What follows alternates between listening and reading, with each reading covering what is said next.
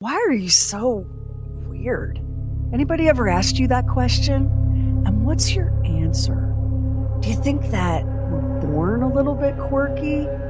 Or does life make us that way, one strange experience at a time? And what counts as strange anyway? UFOs? Ghosts? Spotting Sasquatch? How about murder? And make out a small beam of light against the mirror. 1.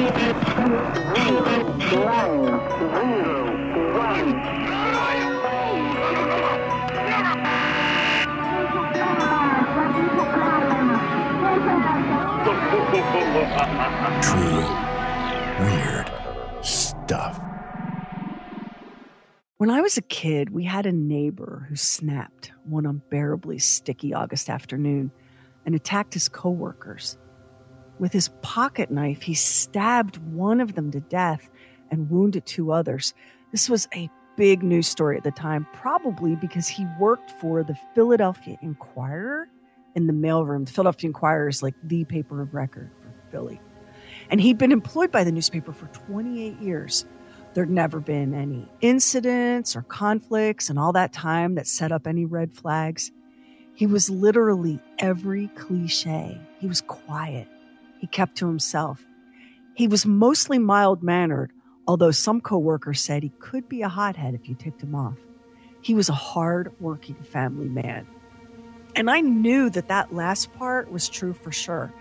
He and his family lived 4 houses down from my grandparents, a completely average street in a post-war blue-collar suburb in New Jersey.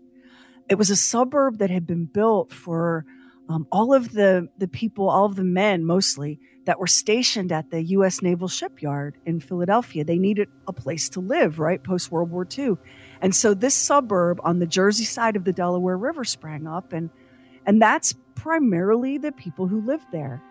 And this particular family, they had kids. There were 4 kids. And the youngest was a friend of my little brother's.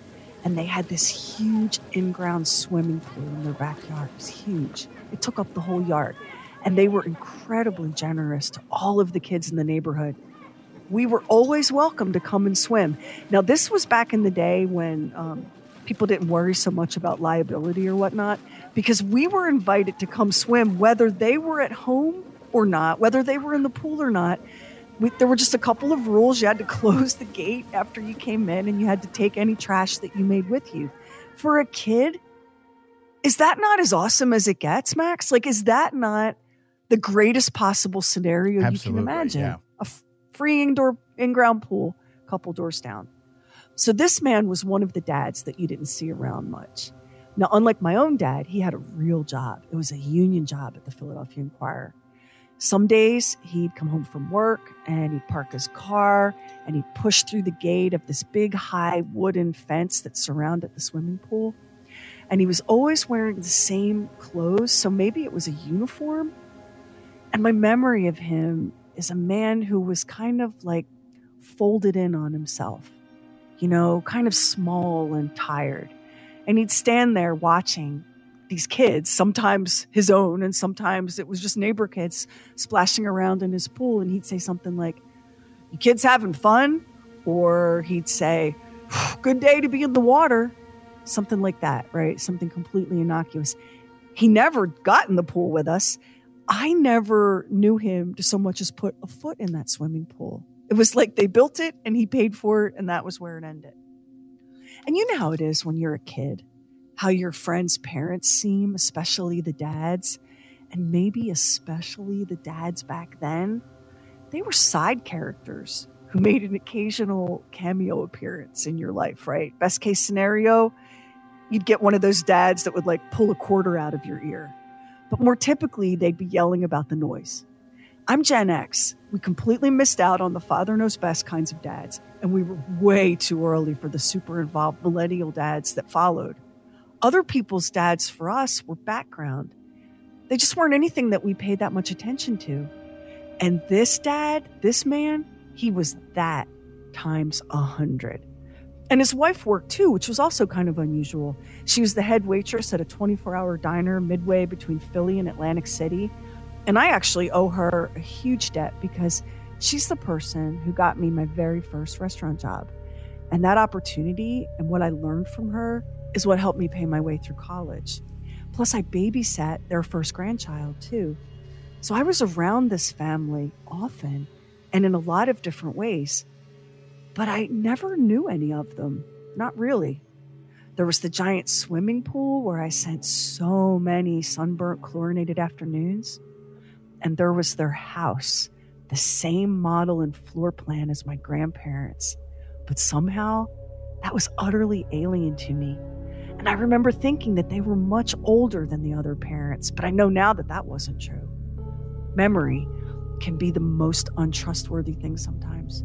So when I say that their house always felt dark and heavily quiet, that the pool was the only place where there was any light or lightness, I could be wrong. I could be misremembering. I could be letting the things that happened later smear the memories of what came before.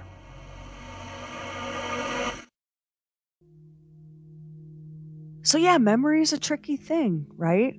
Our memories are always kind of rewritten and overwritten by the things that happen later.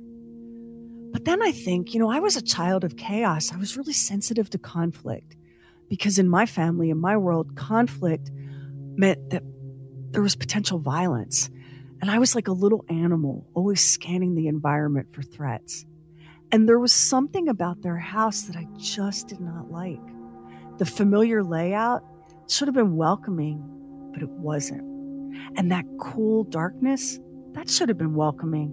There were no trees shading that swimming pool, and on sunny days, it was relentlessly hot and glaring. But it wasn't. There was a weight to the silence and a weight to the shadows. I didn't know anyone who kept both their blinds and their curtains so tightly closed. That house made me so uneasy that I never once stayed there to babysit. I can't remember now how exactly it was that we came to the arrangement that we did. But when I watched that sweet baby boy, their only grandchild, it was always at my grandparents' house. It was never theirs. And I babysat that baby for a year. I never once stayed alone in their house. I'm being super careful to not use names in this story. It's something that I thought about a lot. I was surprised, to find that my former neighbor is still alive, although his wife isn't. And I thought about what he'd done and what all the consequences were. And I asked myself, do you want to kick that sleeping dog? Do you want to risk causing fresh pain to this family that's already suffered so much? And what about the victim's family? The families of the men who'd survived his attack? I really struggled with what was the right thing to do, what was the ethical thing to do. Because this is a really hard story to unearth with just a Google search. You'd have to be pretty determined. Why is that? It wasn't easy hunting down the original news coverage for this because it all happened pre-internet and not every news story has been digitized. So the archives that hold this particular story are behind a paywall. You'd either need to be like one of these super internet sleuths, which I'm not, or a hacker, which I'm not, or have access to some pretty comprehensive microfiche to get your hands on the info, or you'd have to pay.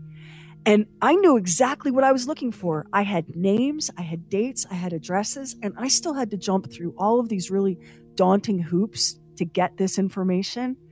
And then I pulled up Google Earth and I studied the house where my former neighbor now lives.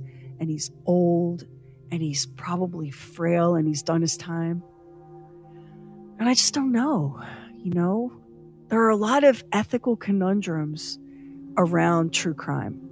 A lot of exploitation of people that have been victimized. And it's just a little bit of a minefield. You know what I'm saying, Max? Like, it's hard to know where the lines are, don't you find? Yeah, it's one of the conundrums in dealing with that because you don't want to glorify it. And also, like, a lot of people were involved in this. All of his kids, his grandson, his wife, like, so many people suffered. The victims, their families, so many people suffered. And I didn't know what to do. And a wise person told me once a long time ago that when you really are stuck and you don't know which decision is the right decision, it's okay to pause and wait for the answer to come. Just give it some time. And I paused and I waited. And honestly, I'm still waiting for the answer on this one. So I'm going to withhold the name for now, but I will tell you that it was surreal to finally see photographs of the newspapers that carried the story. It was so surreal to see his name and address in print, the address where we spent so many summer afternoons. And I'll tell you, it was shocking to see the gentleness and compassion shown to him by the court, the press, the community. I mean, he committed murder, after all. He stabbed a coworker to death in the mailroom of a Philly newspaper. That is a close-up, frantic, awful, messy, wet kind of killing. It's a personal kind of killing. And it happened in Philly. I once saw a grandma punch a man right in the face at a hockey game. Philly is the last place I'd expect to see a killer treated with kindness, but I'm getting way ahead of the story.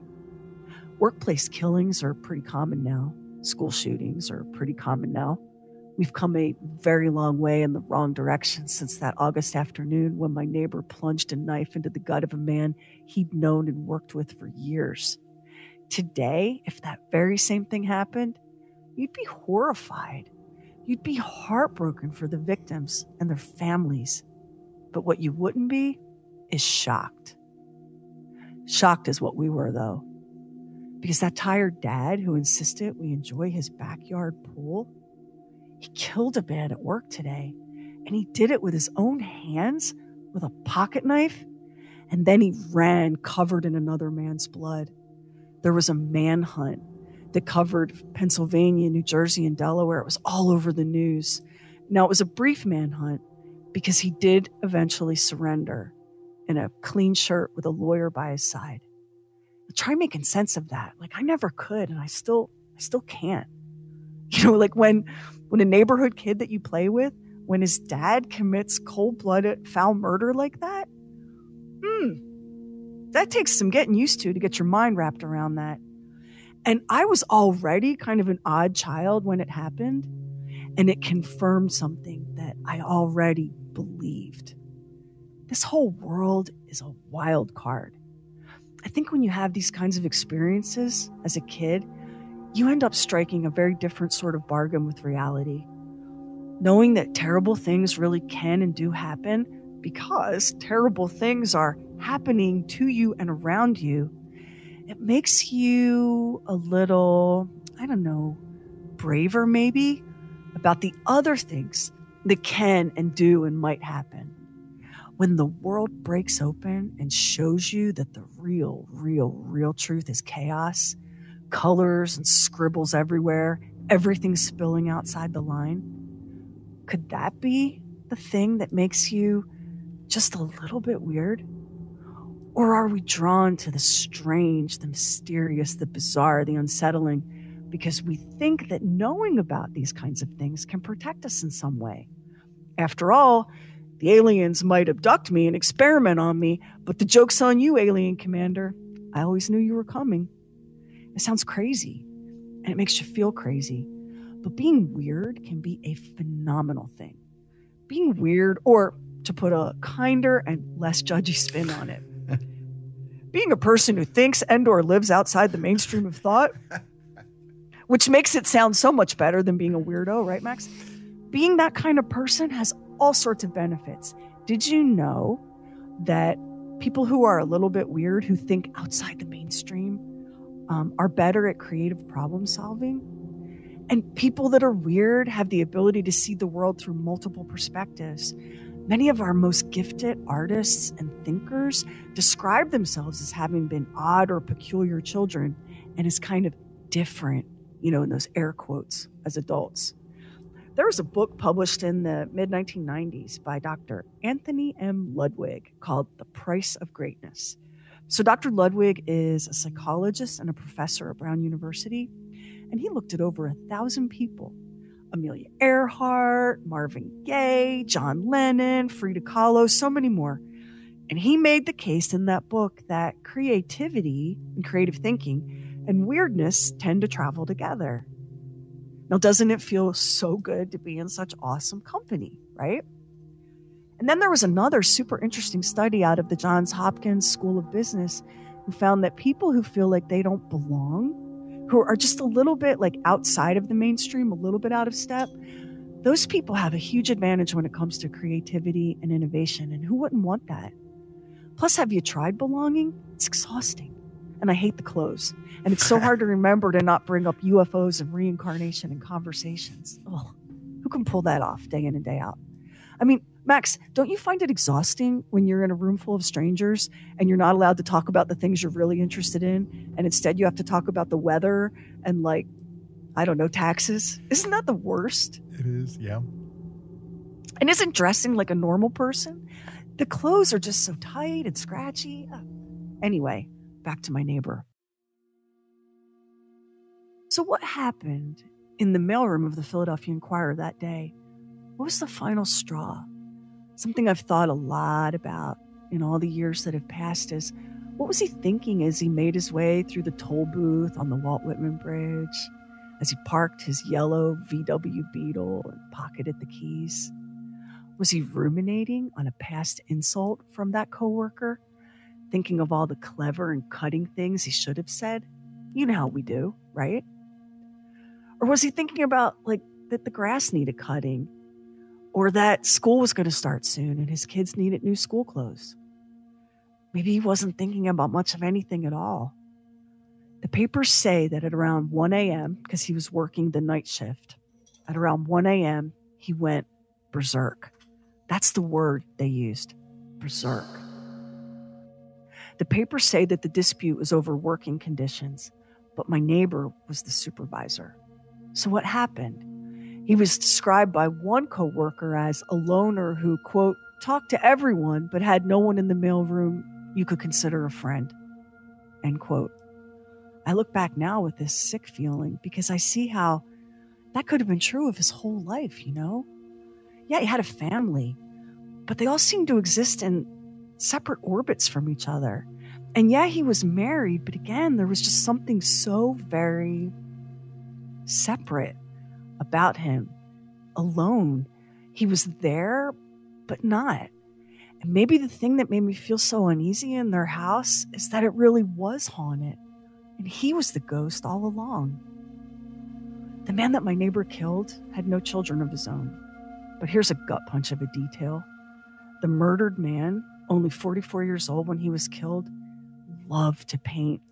His neighbors described his paintings as Disney-like and said that his great joy was to give the paintings he made to the kids in his neighborhood. And I never knew that until now. I never knew that this symmetry existed between the killer and the victim. Never knew that both men, each in his very different way, played such a good and kind part in the lives of the neighborhood kids. And it's so weird to think about it that way. And then came the part that I wasn't expecting at all, and that was leniency. One man died, 2 other men were gravely injured, and for these crimes, my neighbor was sentenced to 3 to 15 years in prison.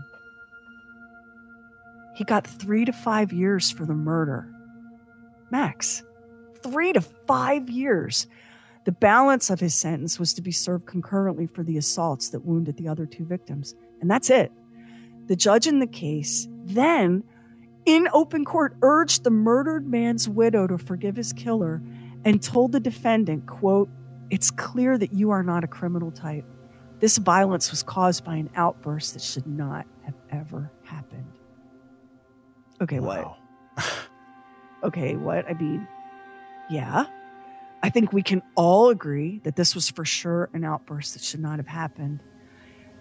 And the press also noted that the Philadelphia Inquirer fired him immediately after the incident. So I guess we live in much more savage times now because, hello, you should absolutely be fired for attacking your coworkers and killing one of them. And 3 to 5 years for murder, however impulsive and non-premeditated, kind of feels like a slap on the wrist.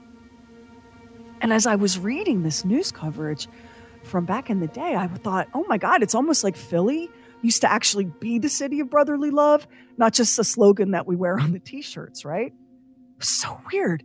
In fact, seeing how gently and compassionately the Philadelphia courts dealt with my neighbor is honestly one of the weirdest aspects of the whole case for me. Like, in what universe, Max? Were you expecting to hear that? No. Mm-mm. 3 to 5 years. So what happened next? Well, what always happens, because you know how it is. Humans are so good at moving on and forgetting. The kids grow up. The old ones die. People want and need to turn away from tragedy and sorrow and the knowledge that it really and truly can happen to you, to anyone. So that's what we all did. We turned away.